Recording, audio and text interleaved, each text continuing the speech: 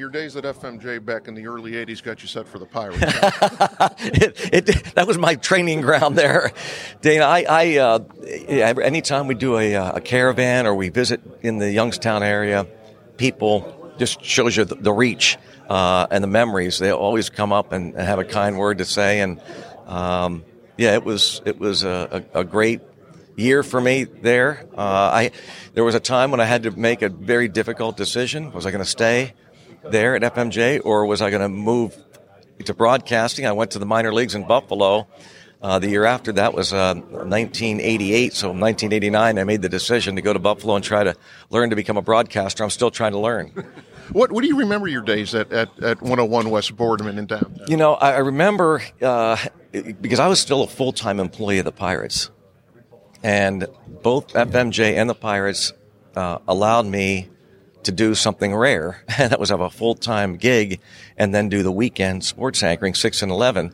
I remember making decisions whether to stay overnight there, I'd stay at a Days Inn or whatnot, or drive back and forth. And probably 75% of the time I would drive back and forth. So Saturday morning, get up, get out there, go to the station, start working on the two shows, 6 and 11, and then head back, stay. I had an apartment on the north side of Pittsburgh, and then head back and do the next night, and then head back and do. And then there was one, Meckling took I don't want to say a 2-week vacation, and so I'm it.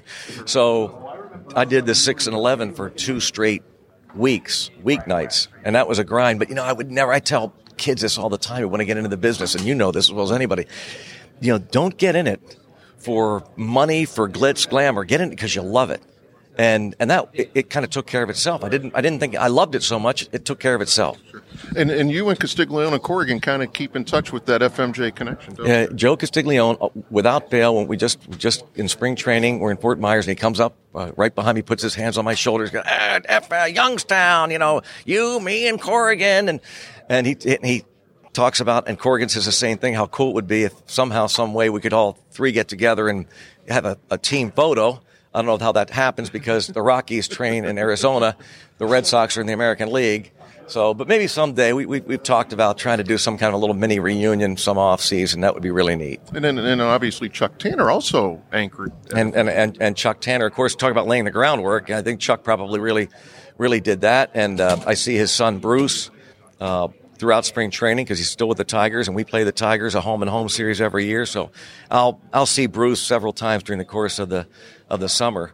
And it is kind of it's weird how this business works, as you know, how it's such a small world and a small fraternity that here are 3, and if you count Chuck, really 4 guys who wind up in baseball.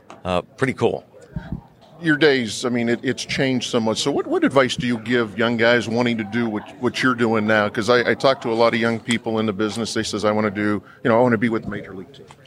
It's never fear the work and do it. Enjoy the journey. For me, FMJ was, looking back, it was an unbelievable grind, but I would never have traded it for anything in the world because it's what made me who I am as a broadcaster and really as a person because, really Pittsburgh was kind of all I knew. Growing up, I was in central Pennsylvania, and I got the job in Pittsburgh and was there for 10 years, and then kind of thrust into this new gig I have, doing anchoring sports, and I had to get to know personalities, and you know this too. Sometimes you're at the whim of the news director, and whoever is going to put those stories together, and they're going to give you that amount of time. And I remember she was tough on me, but she made me better because of it. And there were times when in my earpiece during a commercial break, we're back in the store, you got to drag it 2 more minutes. We're coming back from a commercial, and I got no tape. I got 2 more minutes to drag this out. Now you tell me.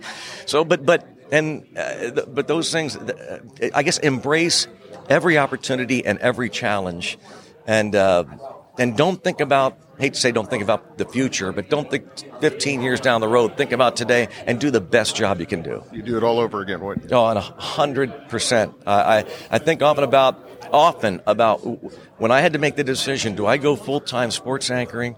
Because I had it. It was there for me. Steve was retiring, and they offered that to me, and now I'm that, or do I go to the minor leagues and try to learn to become a broadcaster? So but I wouldn't change anything. It paid off pretty well, though. Yeah, it's been nice.